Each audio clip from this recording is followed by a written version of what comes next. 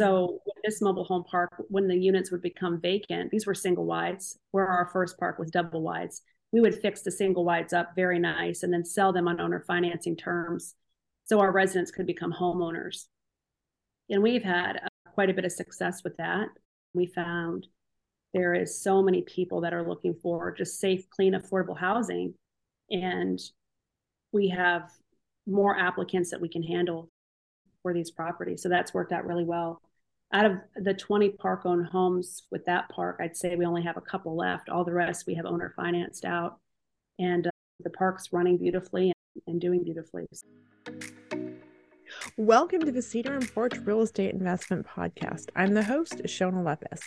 Follow along as we unpack and demystify real estate investment strategies through expert interviews and personal experience. From how to find off-market deals to creative financing to long-term and mid-term rentals. Our goal is to educate and inspire others to gain financial freedom and generational wealth through real estate investing. All right. I'm super excited to have Shalon and Jordan Howard on. We met at one of Greg Pinio's epic hangar events. They're just really amazing entrepreneurs doing cool things in the real estate space. And they're in some asset classes that are really interesting. So I'm really excited to have them on. They are very entrepreneurial, doing really fun stuff. So I'll let them take it from here and let us know what they're up to. Awesome. Thank you for having us on your podcast. We're excited to be here with you this morning. I'm Shalon Howard, and let's see, we've been investing in real estate for about 20 years now, and we are finally at the point where we're full-time real estate investors, and we've been full-time for about 4 years. Yeah, I'd say about 4 years. I've also been a licensed real estate agent for the past 18 years, and I just opened up my own brokerage called True North Realty, and we have 4 kids together. So I'm a mom to our kids and a real estate agent and full-time real estate investor. Yep. I'm Jordan Howard. The journey through real estate started with reading a book, Rich Dad, Poor Dad. I used to be a government employee in the Department of Defense as a firefighter. I was a firefighter paramedic for roughly 18 years before we decided to go full-time into real estate investing. So started your construction company? Oh, that's right. I got into construction as a side hustle when I was a government employee. I opened a small construction company. I did that for about a year and got picked up by a custom home builder in our local market.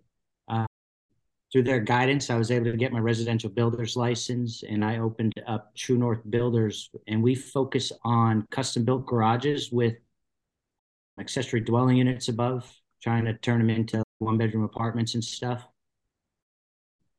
And I'm starting to coach some of my clients on possibly short-term renting those out to make some side hustle.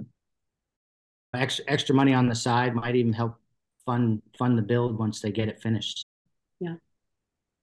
I love that. I feel like you can acquire the asset, you can help them develop it, help them run the business. That's kind of the full package there.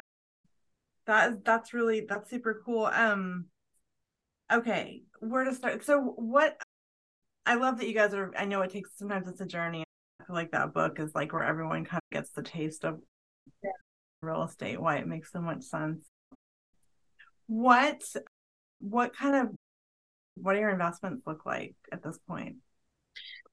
Let's see. We started investing, I'd say, when we bought our first house when we were 23. We read Rich Dad, Poor Dad in our early 20s, right after we were married. And that book really resonated with us because for the first time, it taught us the difference between assets and liabilities, and that you should spend your time acquiring assets instead of liabilities. And really, it was the first time we had heard that. Right. It taught us the importance of working to learn instead of working to earn. So the book just really resonated with us and made a lot of sense. So we bought our first house when we were 23. And really within the first year of owning that property, we turned it into our first rental. Jordan was working at the fire department, and I was home with our daughters. At the time, we had 2 little girls. So I worked part-time as a loan officer and learned how to finance real estate. And in learning financing, I was able to figure out how to buy more houses while still keeping what we had. So we bought a second home and kept the first one as a rental property.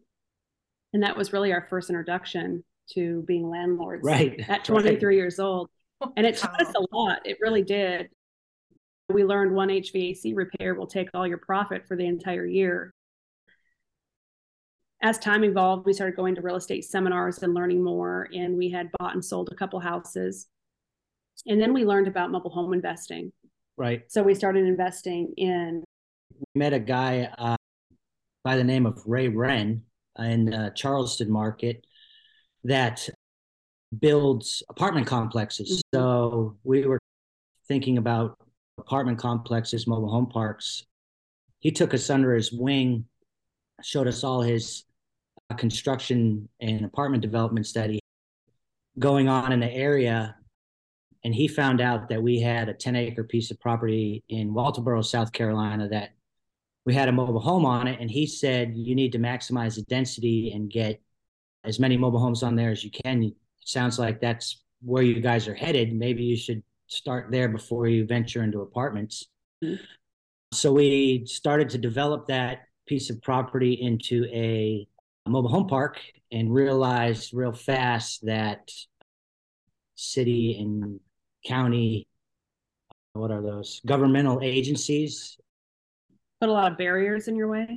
Really like to slow you down on building things. So we started focusing on mobile home parks that are already built. They're a lot easier to get into. A lot of them are grandfathered in the government agency, county and municipalities.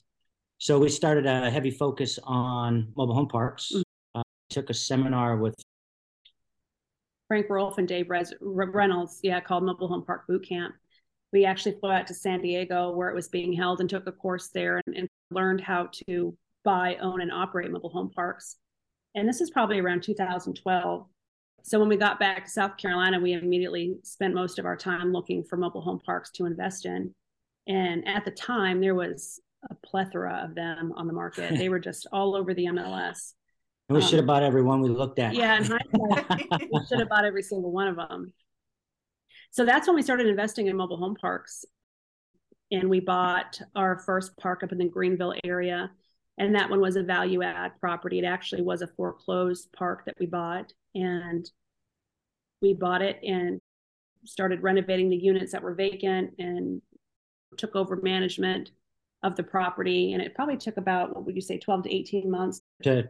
Yeah, I really learned a lot about construction then because I was the guy swinging the hammer and doing all the remodels to, I don't know, I think there was three vacant units that were in pretty rough shape there. They were double wides, bricked in foundations on a half-acre lots. It was more of a mobile home division, not really a typical park.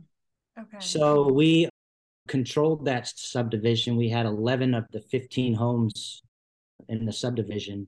But that's really where I learned a lot about construction, how to remodel, keeping construction costs low and stuff like that. And I would manage the properties. So that was our first multifamily. And it was a really good buy.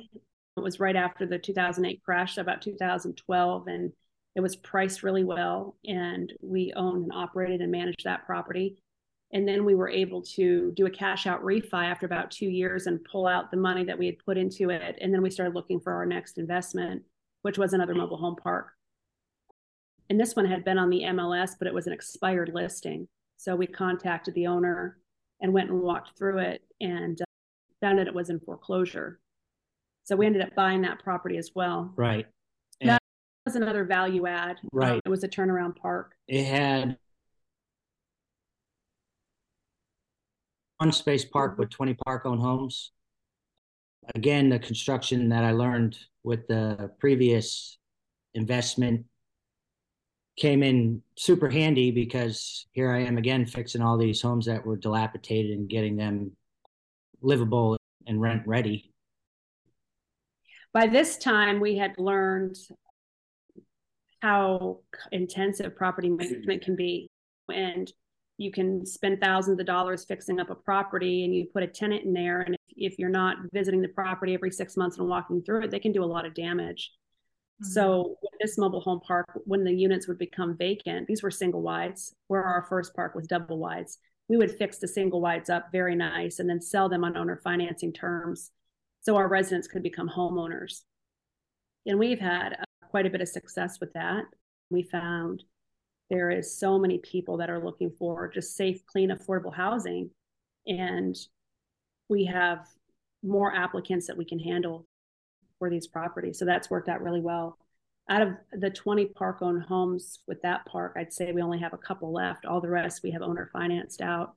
And the park's running beautifully and doing beautifully. So I have so many questions. I mean, to me, when I think about mobile home parks, the beauty is that you're just running the land and not dealing with the maintenance and the tenants and all of that. So can you just explain how you're doing the owner rehabbing and selling back to people? I think that's super cool. So you inherited these houses or the mobile homes and then you rehab. When we bought the park, it came with 20 park-owned homes that the prior owner was just renting out. And he was renting them to all walks of life in that asset class. He had no qualification system. None whatsoever. For residents. So right. It was full of a lot of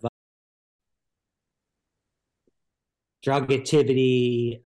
People just weren't paying their rent, and he was letting this all slide and wasn't really, I guess, managing with an iron fist. So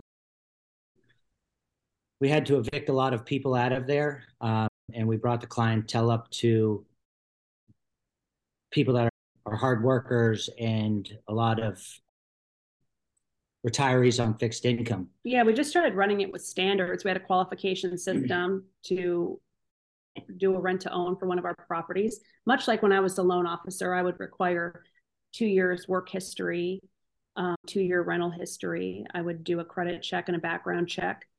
And when the homes would become vacant, when the tenants would move out or when they would get evicted, we would then go in and fix them up. When we would fix them up pretty nice, we'd put LVP floor in there. Yeah. We'd paint the inside and the outside. We'd cold seal the roof. So they're getting a nice quality home. We would replace the toilets and fix the plumbing. New bathrooms, a new kitchen, a lot of new kitchen cabinets and countertops. Mm-hmm. We'd fix any subfloor issues, paint the inside, reskirt them. Right. New stairs if they needed it. So this park has homes from like the 1964s all the way up to I think the newest one we got in there is early 90s. So a lot of the older homes, they had to get updated electrical panels. So, I mean, the rehab was extensive, but one thing that's nice about mobile homes versus stick-built houses is the cost to rehab them is way more affordable. Plus the clientele that is going to be either buying them from us or renting them don't expect granite countertops, don't expect tile bathrooms. They just really want a place that gets them out of the weather, that's nice and clean and freshly painted, and give them a safe place and affordable to live. You don't really have to go crazy with fixtures, and a lot of the appliances and stuff we would put in there came from like a secondhand appliance store where they would get them and repair them, and they come with a year warranty, and you don't have to go buy the stainless steel fridge and matching dishwasher for this type of renter or homeowner.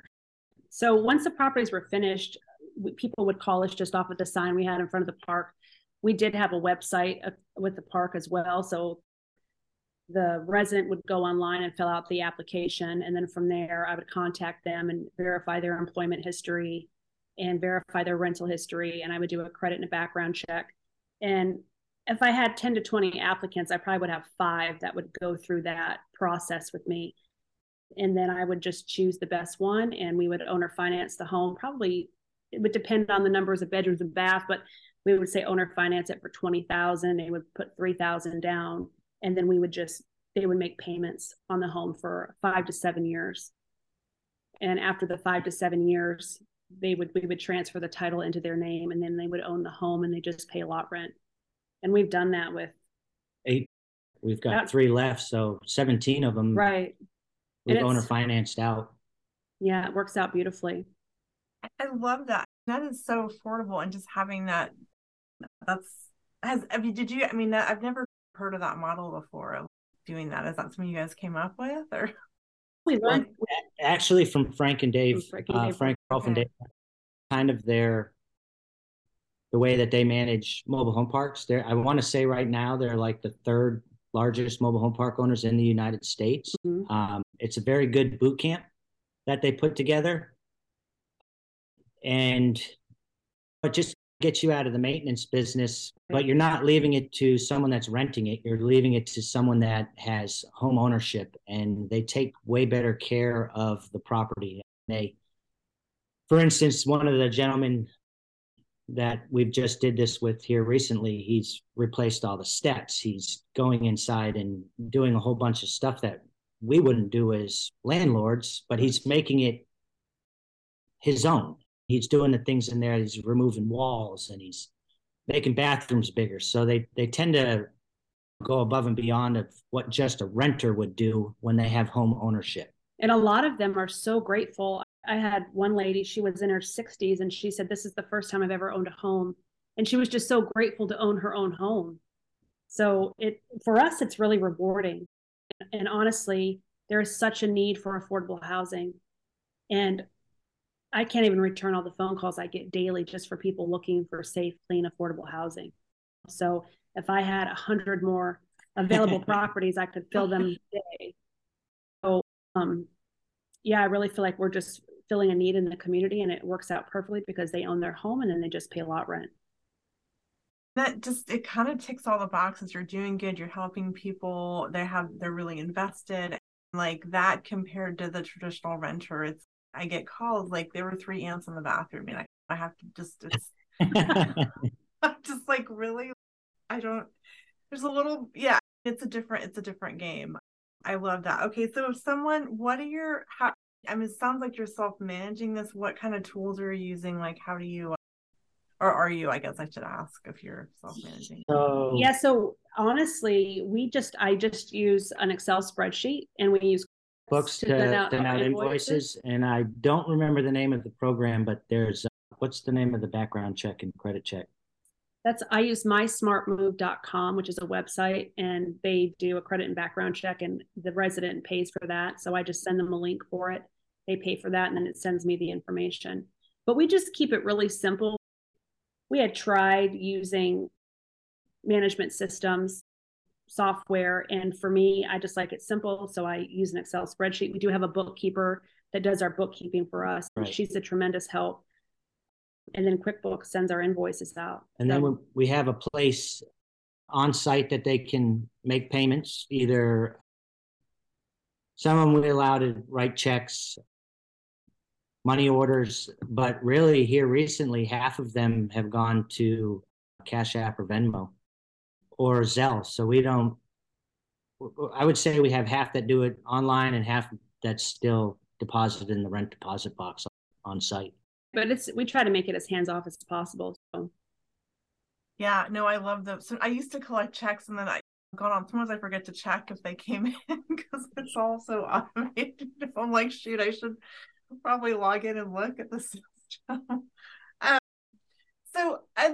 I'm curious if are there any trends that you guys are seeing in this? I think the model to me makes so much sense because you're helping people and then you're collecting that lot rent. So to me, it takes out all that maintenance and all of that kind of, you don't have turnover, I'm assuming, because they're mostly owner occupied. We have hardly any turnover at all, which is a beautiful thing. We just don't have turnover because they're owning the home. And if someone that's doing a rent to own gets behind, I work with them, but I'm also very upfront, and I say, listen, you're going to lose your deposit money and you're going to lose your home. And I have 15 other people on the waiting list that would love the opportunity that you have.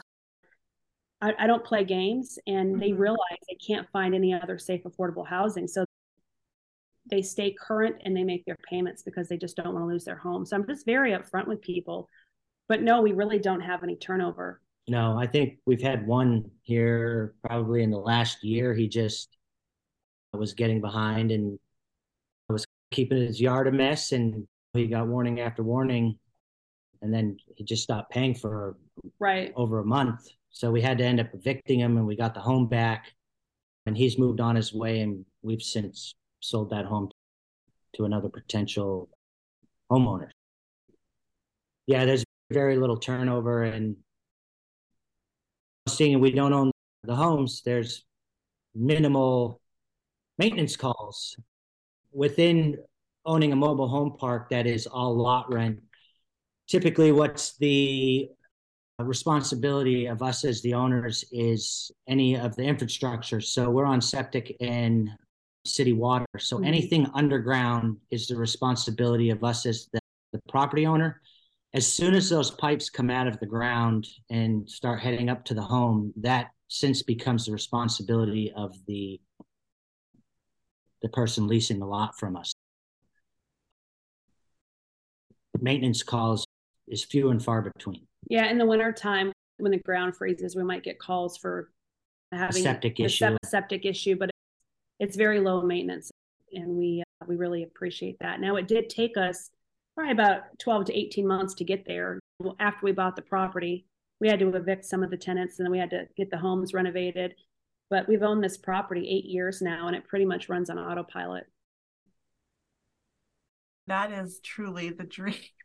Yeah. With single family or multi, like your turnover, if it's not every year, it's going to be every couple of years. And you have to go refresh it and paint it and carpets and cleaning. And yeah. What's kind of nice about the mobile home park world is you have so many residents on a piece of property. We've got 28 in there. So even if something crazy happened and 10 of them stopped paying, we had to evict them, you still have 18 that are making payments every month, and it's covering bills and keeping the property self-sustainable. So you have one or two turnovers, it doesn't really put a big blip in your income coming in, and it makes it really manageable. That scale. I love that. I feel like, I don't want to say they're trendy, but they're trendy. Yeah, though we remember in 2011, 2012, 2013, not a lot of people were looking at mobile homes. There was so many on the MLS. We had so many to choose from. And now I feel like everyone is looking for mobile homes parks. As a matter of fact, I get either a letter or a phone call nearly every week from investors that want to buy our property, asking if I want to sell it. So I feel like they're very trendy.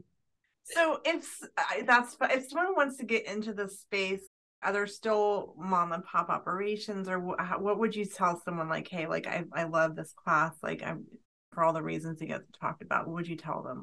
Is it too late? I think there's still opportunity, but you have to look for them now. You're not going to find them on the MLS like you used to, or if you do, they'll probably be overpriced.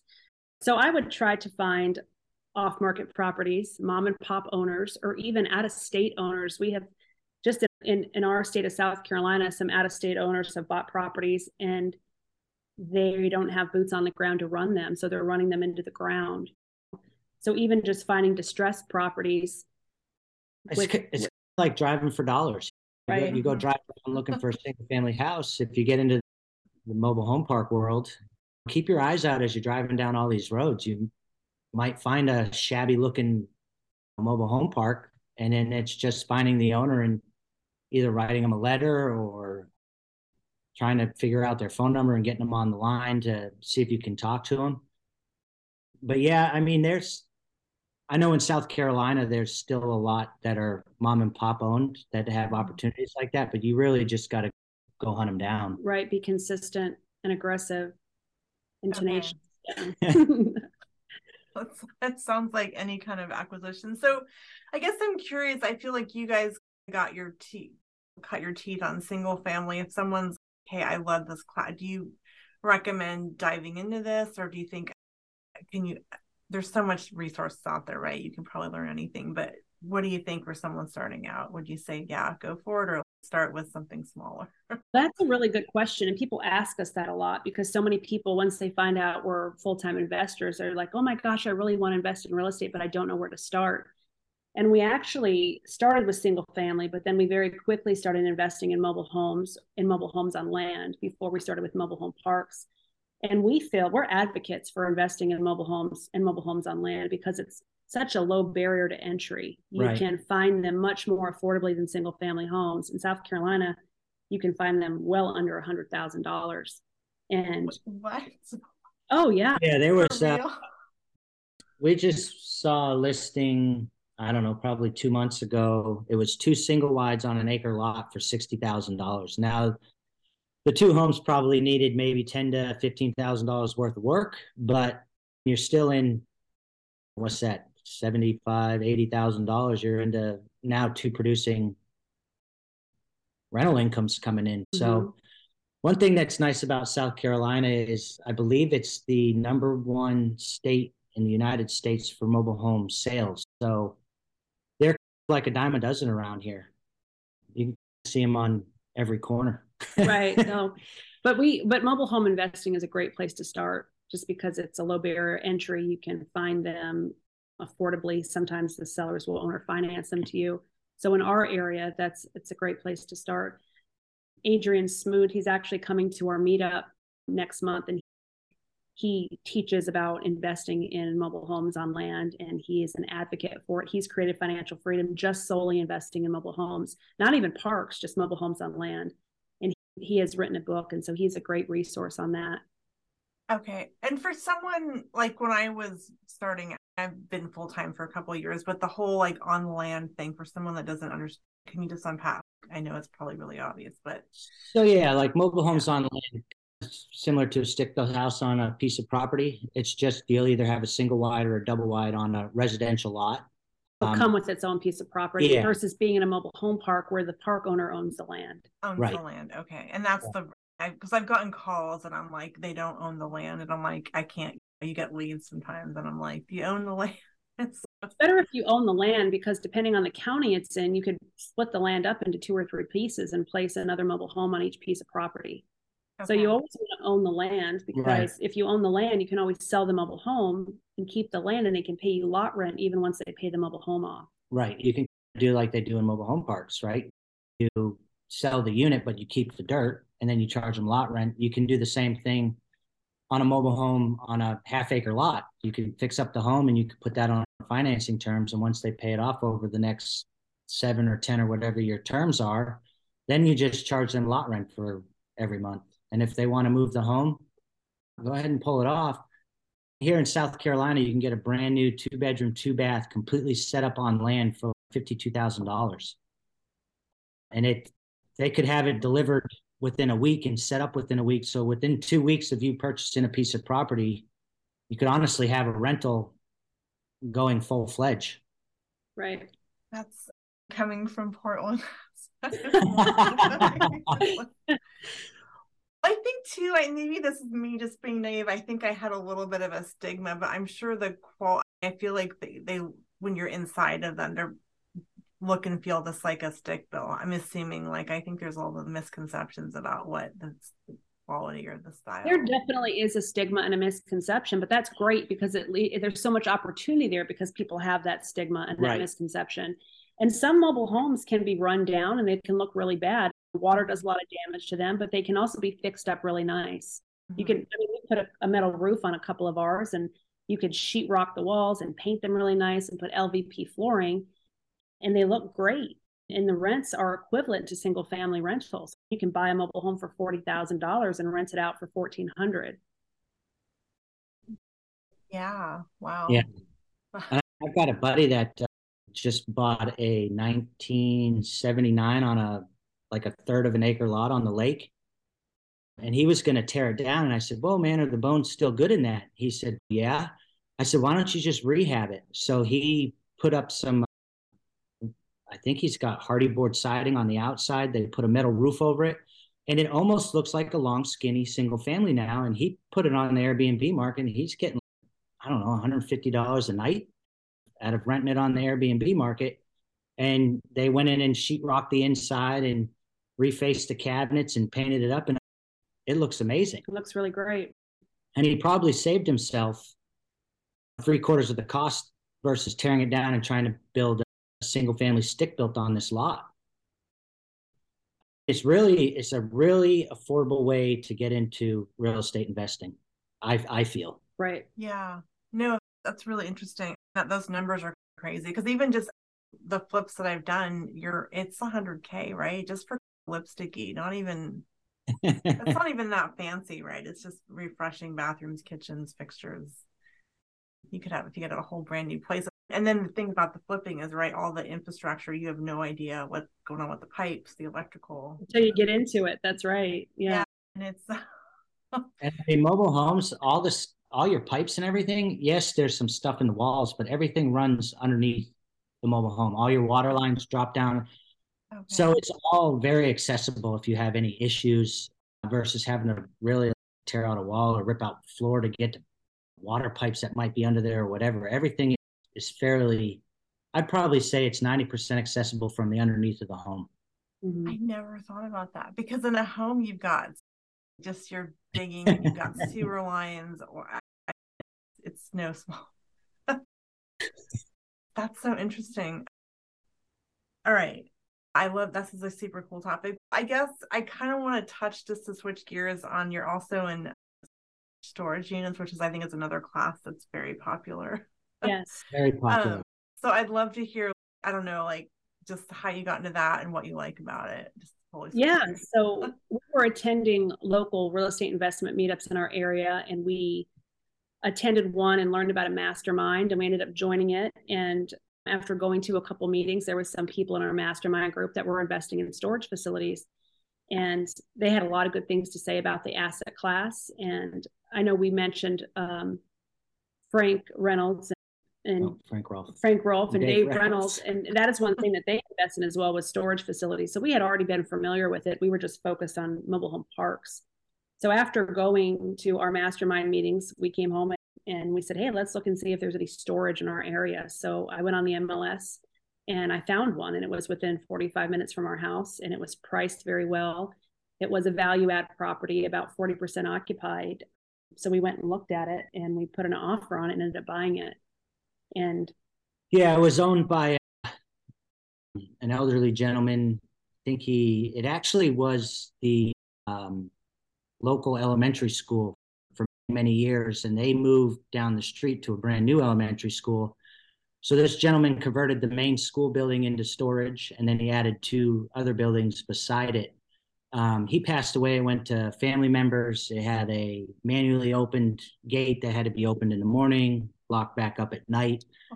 And they were working full-time jobs, and they just didn't do anything with it. There was a lot of people that were late on payments. There was the manually opened gate. A lot of the doors were broken.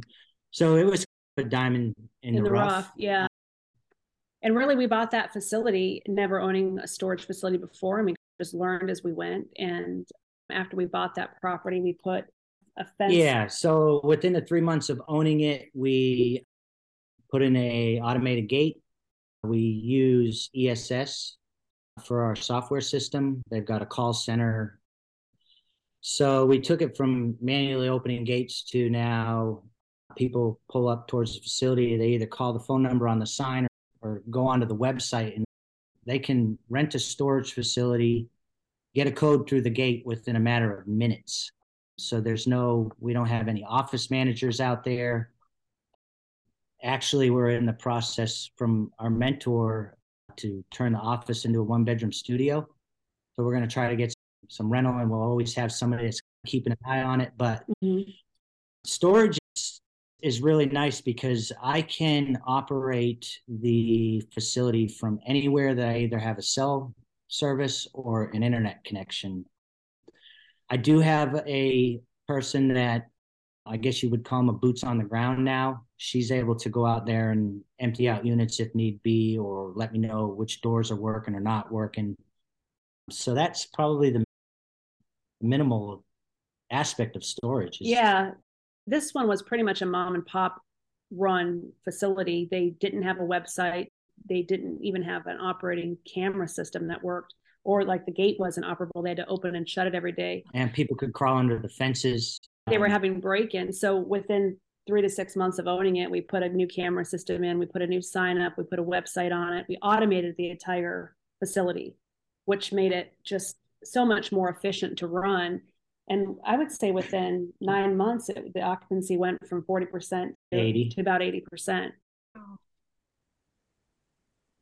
I love that. I feel like the technology and everything in this world has come so far, but especially the fact that you're not running background credit checks on, I'm assuming it's just kind of pay a deposit because there's not even a deposit.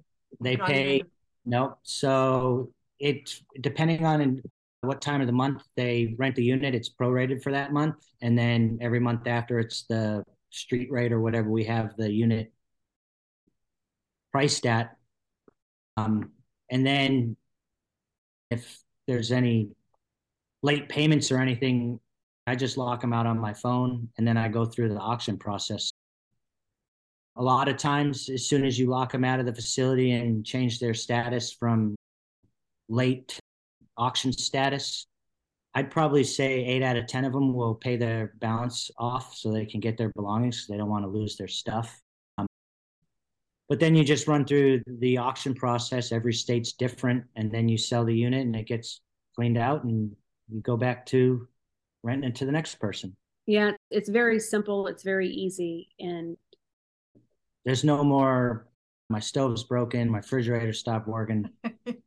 We have a light bulb and we have a garage door. That's the only maintenance really, other than some building maintenance. That's all that is tenant related issues. Oh, my light bulb's not working.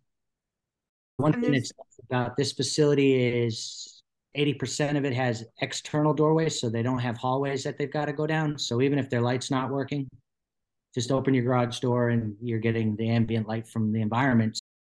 Mm-hmm. Honestly, that light bulb doesn't get changed until they move out anyway. So that is so low maintenance. It is. It is very low maintenance. Having been in resident, single family, and then mobile homes and mobile home parks, storage facilities are really a breath of fresh air. It's just I mean, the scale of like difficult to what we went, that is the ultimate. Two different ends of the spectrum. Right. Yeah. So I have to, my kids or my son loves Storage Wars. I'm assuming it's not that exciting when it goes to auction or what. Well, typically what I do is, so there's a process with the state, and you've got to do a couple things in the state of South Carolina in order to auction it. But once those couple things are finished, I go drill the lock off. I take pictures of the inside unit. I put my lock back on there, and then I send it to an online auction company. Oh, I don't have to hold auctions on site at all. And then if someone buys it, then I'll meet the individual out there, swap the locks out, and he's got about a month to empty it out. If no one buys it, that's when I call my lady that I have out there on the ground, and she'll haul everything off for minimal prices, and she sweeps it out and makes sure the light works and the door's working, and we'll make it available on the website. Okay, so I have to ask, do you ever, I like to treasure hunt, so do you ever poke around? If I'm not auctioning, if it did not go to, or if it went to auction and nobody bought it, yeah, I'll poke around. Okay. A lot of times, really, there's not much valuable in there. People store things that are valuable to them, but not really valuable to everybody else. Exactly. I mean, old couches, clothes, box of clothes. I found a tabletop vending machine. It's one person's stuff. Do I really want it to clutter my house? Not really. I'd have to find something cool, like I don't know, some cool jewelry, or maybe a vinyl, old, what are those called? Records or something. Maybe something that I could try to sell on eBay or something like that. But I've got enough stuff in my own house. Yeah. I don't need other people's stuff too. I had to ask. No, so it sounds just so streamlined. It's just that the way that is so different than residential, and all the laws that you have to abide by, and all the just fair housing, which is in place for a good reason. But yeah, that's very refreshing. So Again, it seems like a very popular asset. Are there still mom and pops out there? Do you think is it kind of an off market hunt if you're looking to get into storage, or what do you guys? I'm sure you get asked a lot. Yeah, it's just like mobile home parks. I think storage that is on the market now is people are trying to get prime top dollar for them because they can, because I guess it's become such a jewel in the asset classes. But again, driving around, you're going to find storage facilities that just look like they need work, just like if you were looking for a single family. And then it's same to getting in contact with the owner. So if you go out hunting for them, you can find them. I've found a good bit of them around our state. We look all the time now, and we find them everywhere, run down storage facilities. So it's just sending out the mailers and being consistent with it and contacting the owners. But I still think there's absolutely opportunity.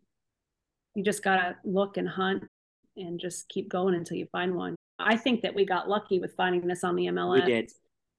I remember when I first found it, I thought, why isn't this under contract? Why is this still active? What's wrong with it? And just no one had seen it yet. So I think we got lucky in that aspect.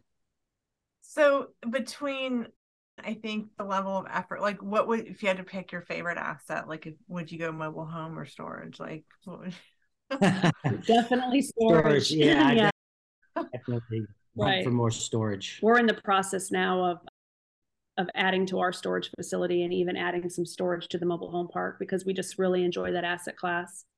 Okay, that's kind of having that. It's an amenity almost then, I'm assuming, at a park to have storage as on site. I think there needs to be some storage on site, and there's just in the town that we're in, there's a need for storage, and part of our mobile home park is a great piece of property to put storage on. So we're in the process of having it rezoned commercial and then developing it into storage. Wow, you guys are ambitious. Thank you. We're trying. So when you're, I don't know anything. Is it when you're evaluating, like if you find something that's off market, is it just the typical, like what's your income, what's your expenses? Are there any tips on evaluating? Big thing with storage is, what is that? Saturation. Yeah, saturation in your market.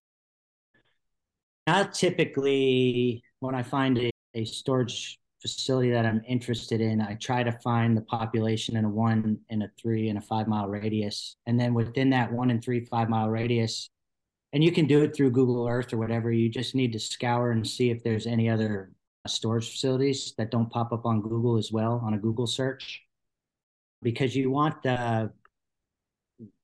you try to get it's not income per capita, it's storage or square foot per capita. That's one of the big things you want to look at, because you don't want to buy in an oversaturated market. Okay. And then we're getting prices at $55 a square foot to build them brand new. So that's another gauge. What are they got this priced at per square foot? If they're at 75 or 80, I find that's overpriced if I can build it for 55 to 60. So those are the two key factors we look at in evaluating possible purchases in the future. We had a facility under contract about 2 years ago, and during due diligence, we went to the town to see if there was any new facilities coming in. And they told us, yes, actually a Kmart that had closed down was within a mile of the facility we were buying was going to be turned by CubeSmart and turned into storage. And so once we had that knowledge, we got out of the contract because it was adding, I think that facility was adding around 70,000 square foot of heated and cooled inside storage. And then it had another like 100,000 square foot in the parking lot that they were converting into outdoor storage along with boat and RV parking. And this was just a typical metal building with external garages to get in and out of. There was no hallways. So that new facility getting built really oversaturated the market, and it just wasn't lucrative anymore. Plus there was no expansion. Our storage facility that we bought 2.5 years ago, we've got 5 acres that we can expand on. Oh, wow. Above and below what's already there. we're in the process of doing that now with the county and going through general contractors and getting pricing to pretty much triple what's already out there. So that's exciting. And then you just the demand, you have the unit, are you turning away people, or you can see it that it would be worth developing that? Oh yeah, as soon as a unit becomes vacant and turned around and it's listed back on the website, it's available within, I'd say 3 to 5 days, it's already rented back out. Wow. And then where we're at, there's no heated and cooled. So we're going to add, they call it a hybrid unit. It's big metal buildings, but the whole interior of the metal building is hallways, and that's heated and cooled square footage. But then the exterior walls are also non-heated and cooled square footage. So we're going to have a mix of both out there. Each building is going to have heated and cooled and non-heated and cooled as well. And then we're also adding boat and RV storage. Yeah, covered boat and RV storage to the property as well. Right. Yeah. God, that's so interesting. I'm going to ask you something. So are there any trends wise? It feels like it's pretty basic, but are there trends like heating and cooling, or like you're saying boat and RV storage, or other trends that people are asking for, like value adds? Or I'm just curious. The heated and cooled aspect is big because a lot of like doctor's office, lawyers' offices, stuff like that have to hold their records for 7 years before they can dispose of them. So if they're in a heated and cooled space versus non-heated and cooled, the records tend to last longer and stay better quality. It just cuts down on the grime that gets through the little cracks and stuff like that. And in this area, there is no boat or RV storage, so there's a demand for that. Right. It's close to the lake. It's on the other side of the lake from us, but yeah, when everybody's bought in campers and stuff through the COVID boom. So where are they keeping these? A lot of subdivisions don't allow you to keep your RV parked in your driveway. So it just gives them an opportunity they're covered. They're not completely like the walls are open, but it's got a roof over them. So it keeps them out of the element of the sun and stuff. And it just keeps them a place to be able to store their campers or boats or whatnot. Mm-hmm. That's the ultimate, just renting land, right? I mean, once you have that infrastructure, there's no plumbing to worry about. Exactly. Right. Yes. Just grade the roads every once in a while if it's around there. Oh man, I'm jealous. You guys haven't figured out, and you got in early. We did get in early. We were focused on multifamily a lot. It seemed like before people were getting into that space, but in working with development now, we are learning as we're going. We've never developed property before to this magnitude. So it is definitely, we're learning every day, and there's so many hoops to jump through, and we're just trying to hold it all together and just keep pushing the ball forward. Yeah, no, did you listen to Greg's thing last night about you either drive like 500,000 miles or 1,000 miles, and it's, yeah, I don't know if you listened to it. No, I haven't heard it. Yeah, but I need to listen to it. Tell me about it. You guys are definitely in the getting a lot of stuff done class, so he's like, we're trying. You're basically gonna run roadblocks, but you're doing it versus just staying on this course and the easy life. As I look back through our investing life, that's how we operate. We go out and learn a little bit, and then we just jump in and do it, and then we learn as we go. And we have done that with everything on every asset class. We bought a short-term rental about a year and a half ago, and same thing. We went and took a class and learned how to do it, and then we just bought one, and we've just done it. I can tell you, so this house for the short-term rental was never a short-term rental. It needed a complete exterior renovation. There was holes in the roof from old skylights, rotten siding, busted up concrete.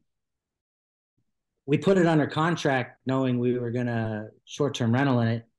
We knew we had to put a pool in. There was a huge tree in the backyard that was half dead. We didn't know if we could take it down. So we put it under contract. And the next day, Shalon goes, we probably need to figure out a class on this so we know what we're doing. So by the end of the week, we were on a plane to Utah, and we learned about short-term rentals while we were in the due diligence phase of the house down there as a short-term rental. So that's been our whole investment career.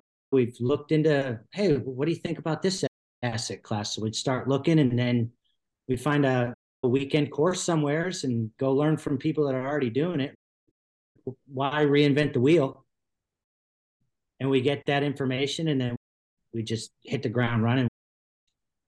We don't sit there and ponder over the information. We go get something under contract and then just start checking the boxes we're supposed to check. And then it becomes second nature over time. When we were really heavy into mobile home parks, we could drive by a mobile home park, count the number of spaces in there, and realize what we would offer on it. And we would go to negotiations with the seller. And if we couldn't find the right number, we'd be off to the next one down the road. Yeah. I love that. I think it speaks to the power of taking action, but also investing in education. Because I think as entrepreneurs, we can figure out, right, clearly you guys, but I think it's really powerful and smart to spend that money on a mentor or education paired with the action like you guys have done. And I think sometimes you wonder, is it worth it? Because it's an investment, right? Not only that, I just want to shorten my learning curve. I'm impatient. So it's like, I want to buy this property, but I want to learn how to do it. So I do it the right way. Mm-hmm. By having the education, even a weekend course, it teaches me the basics of what I need to be aware of so I don't make a big mistake. And if I haven't already learned it, I'm going to learn it in due diligence. I have that window to get out of the property if I need to. But yeah, once we learn how to do it, we just make it work. And of course, there's always things that come up, hoops we have to jump through, or unexpected things that we don't anticipate. And it really teaches you tenacity to just keep jumping over the hoops and getting through it and making it happen. I mean, sometimes I look back at the things that we've done and I'm like, my God, I can't believe we pulled that off. Yeah. No, that I just think that a lot of times people overanalyze it, but again, like you can get something under contract and then have a tenant in there. Like by the time, if you take that action and do stuff right, you can, versus just analyzing, or you have to. I think there's a balance of educating and learning and then just doing it, because you can analysis paralysis. I'm sure you have clients that you have to coach through. Oh yeah. And I think a lot of it is just feeling the fear and doing it anyways. Before we closed on every property we own, I remember just being so nervous and anxious and, oh my God, are we making the right decision? Is this the right thing to do? But once you get over that and you get through it, you're just so grateful that you did it, and you grow so much as a person. That is so true. Like every house I bought it the next day, I'm like, why? This was and then you look back and the appreciation and all the things. But then you're like, I wish I would have bought more. Exactly. And that's how I feel. I'm like, I should have bought more mobile home parks. Hindsight's 2020. And almost like once you go through it a couple of times, you're not afraid anymore. Right. Now it's like, I just want to buy as much as I can. It's where do I find more? Yeah, totally. Yeah, no, it's funny. I've always, just speaking of courses, I started a course and I really downloaded my whole brain to it. And I'm like, if I would have done this, I probably would have been farther in this journey, right? But it was definitely interesting to be on the other side, trying to like download my brain in a way that, hey, if someone was starting this, what would I tell them to do? I'd be like, just, you can furnish in 2 weeks. It took me like months to get my first like midterm thing going. And now I'm like, oh yeah, a week. I got this, no problem. Yeah, like I'm good with the deadline. I guess just to put a bow on this, you guys have clearly really diversified. I think that's really smart. Do you have any advice on someone? Do you go all in on one kind of asset, or what would you tell someone like when they're looking at their trajectory? You know what? I would think the first thing that people need to do is know what they want and have a vision for their life. That's one thing that has helped us. And just with buying the short-term rental, that was something that was on our vision. We wanted a beach vacation rental. So when we came across a good opportunity, I knew it was what I wanted. I had been looking for it. It had been on my vision for a couple of years. So I think just having a plan and knowing what you want. We are involved in a lot of asset classes. I think going off on that is, once you realize what asset class you want to get into, is to really get some education on it and then go buy a couple or do some evaluations of properties to where it becomes almost second nature. Right. And then if you get into that asset class or get a couple different properties in that asset class and you want to venture onto something else, you know that one really well. So that gives you time to go look into other different asset classes. I wouldn't buy a mobile home park and be like, all right, I'm going to go look at storage. All right, I'm going to really learn that asset class to where it becomes second nature to you. And then once you get that becomes second nature. If you want to venture off into these other different asset classes, I would suggest doing that. But right. I think that's good advice, because Jordan's right. You really need to master what you're doing and know it very well, and stick with something until it's producing good income, and before you go on to the next thing. You know? Right. Yeah, and it takes a while to really get comfortable and know it in the back of your hand. Then you're in your head, you just know. You just have this kind of, you have to go with data, right? But yeah. Right. But it takes time. It takes time to master it. And that's one thing about Greg Pino that he's taught us, is to really know your stuff and really master it. He has had such a positive influence on our life. He really has. I know he has on yours as well. Yeah, no, he's the sage, right? Yes. Yeah. He's real, and he attracts, I think it's a tribe, right? You very like-minded, very kind of entrepreneurial people that are doing good things, good people. And I think you need that around you, because you often feel a little isolated as an investor. Not everyone's doing it. It's a little mysterious to people sometimes, I think. And that speaks to the power of meetups and networking. I know you guys just started a meetup. If you want to touch on that real fast, I think that's exciting. Yeah. So we just wanted to create a community in our area of investors that can meet every month, and just like-minded people. So many people would ask us when they find out we're full-time real estate investors how we got started or how they can get started. And so we said, let's just create a meetup every month, and we can have guest speakers come and we can teach what we know, and just create a community of people that can collaborate and network. And we've really enjoyed it. It's been eye-opening, and it's gotten us out of our comfort zone, but we really want to create an environment of like-minded people. That's been on her. She goes back to that vision. She's talked about this meetup probably, I'd say about 1.5 to 2 years now. And finally, we pushed the ball. It was the time to do something in our community, because we were traveling 30 minutes to the local RIA down in Columbia. And we're like, why don't we just start this in our own backyard? And February was our first meetup. Yeah. It seems to be growing really well. I think this month there's going to be a lot of new faces, because people have been reaching out to us on social media and stuff to find out more about it and stuff.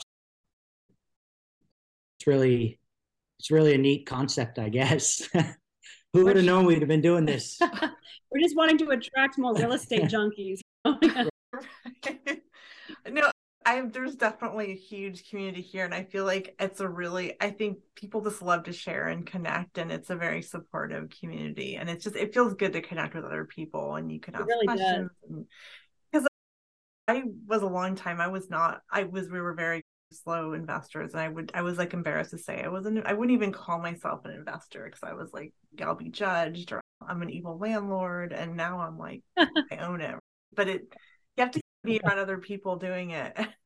Yes. Not only that, but there's a lot of fear around investing in real estate. And I just want to help people overcome that fear. Real estate has changed our life. And I really just want to show other people, even just 1 or 2 properties can change your life. And I think just getting over the fear and doing that first property really just gets you over that. Kind of opens the door. Yeah. It's just, and then you realize it's not all those stereotypes or all those things that you hear generally don't happen if you do things the right way. And I just have to say kudos.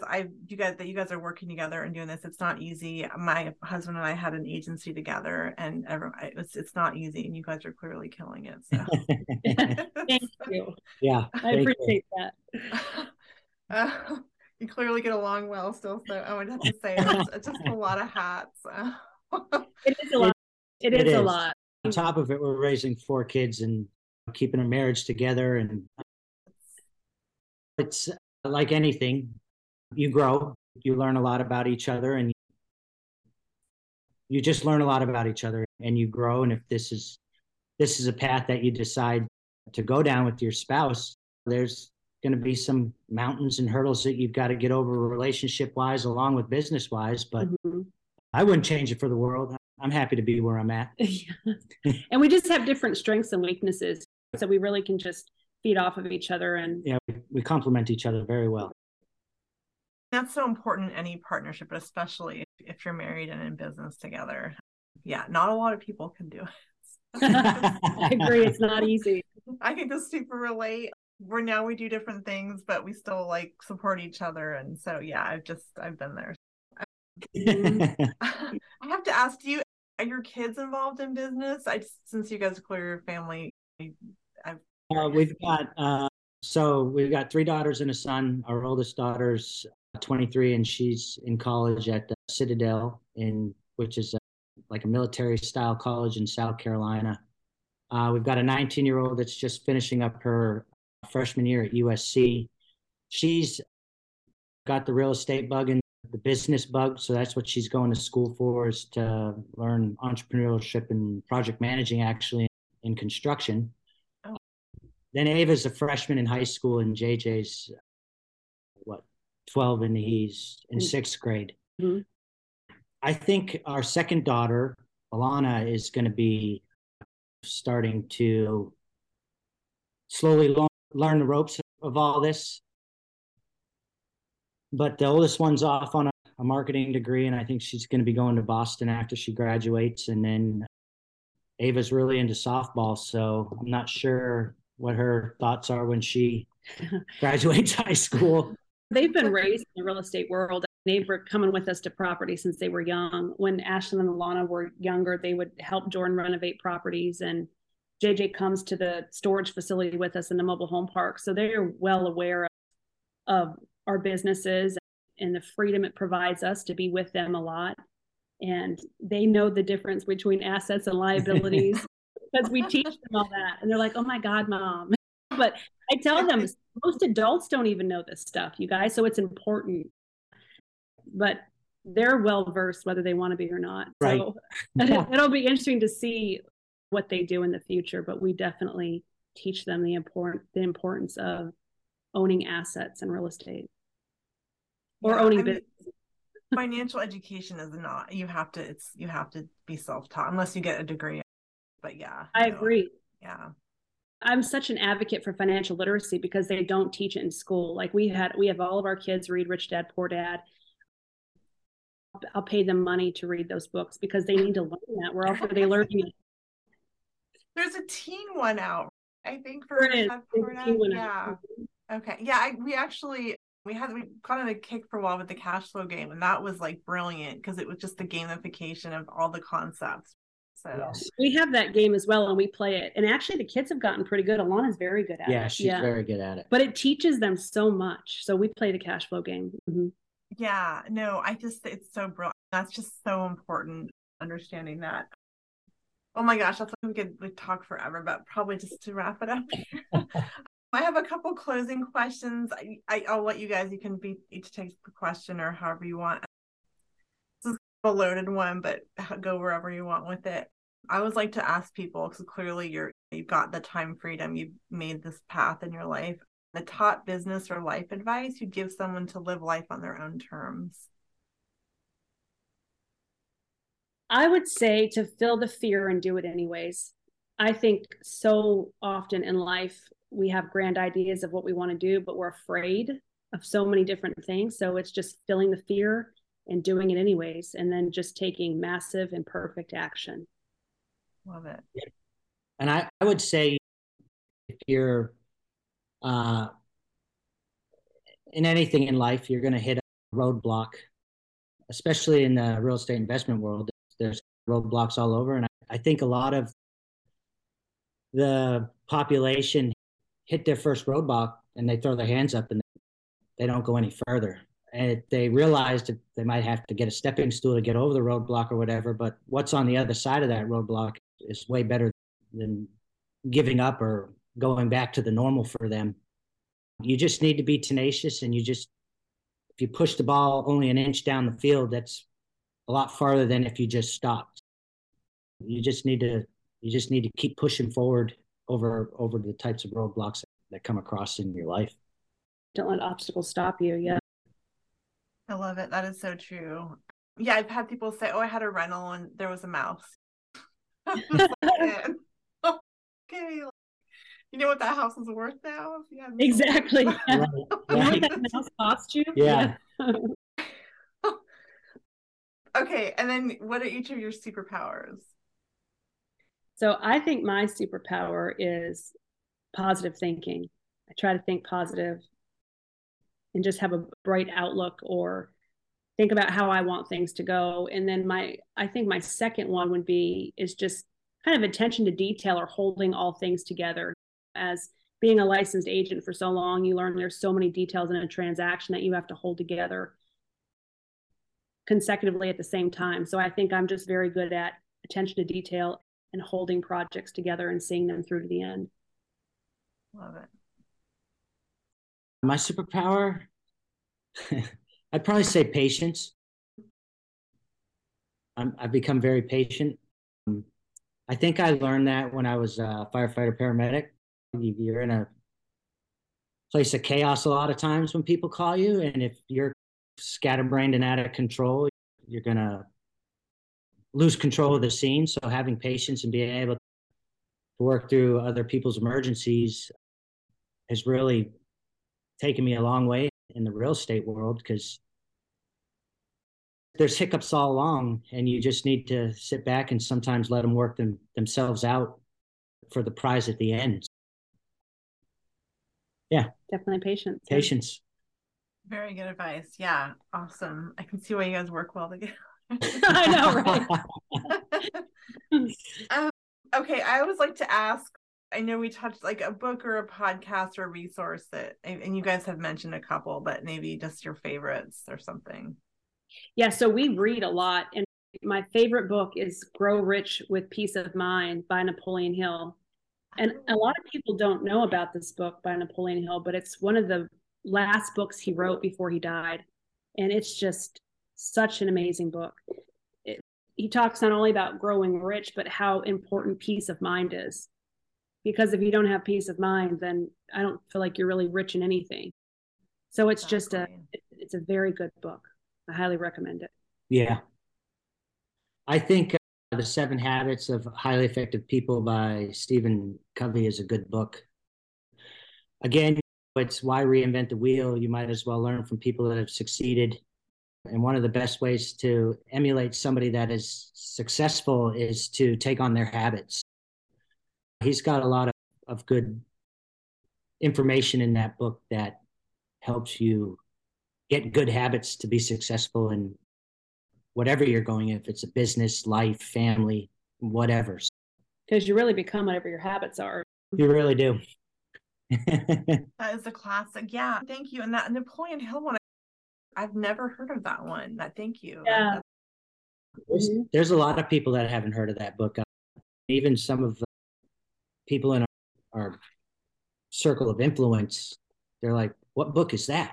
And you found that in I found discount box at a Books bookstore. A Million or something like that. Oh, no way. Okay. Yeah. That's awesome. I was just looking, I really like Napoleon Hill, so I was looking for any books by him, and that's where I found it. Okay, because there's the other one, Think and Grow Rich, is the classic that everyone. Yeah, that's the classic. I like this better than Think and Grow Rich. I just like it better than Think and Grow Rich. Okay, no, I'm definitely, my reading list gets every time I bet. It gets huge. Okay, so just to wrap up, how can people like find you, work with you, follow you guys online, all that good stuff? Yeah, so I'm on Facebook under Shalon Howard and then Real Estate Entrepreneur, and people can learn more about our meetup under True North Real Estate Investment Group. I'm just Jordan Howard on Facebook. I believe that's yeah. That's one of the best ways to get a hold of me or see what I got going on. Okay, awesome. Thank you guys for taking the time. This was really fun. Yes, it was. Appreciate it.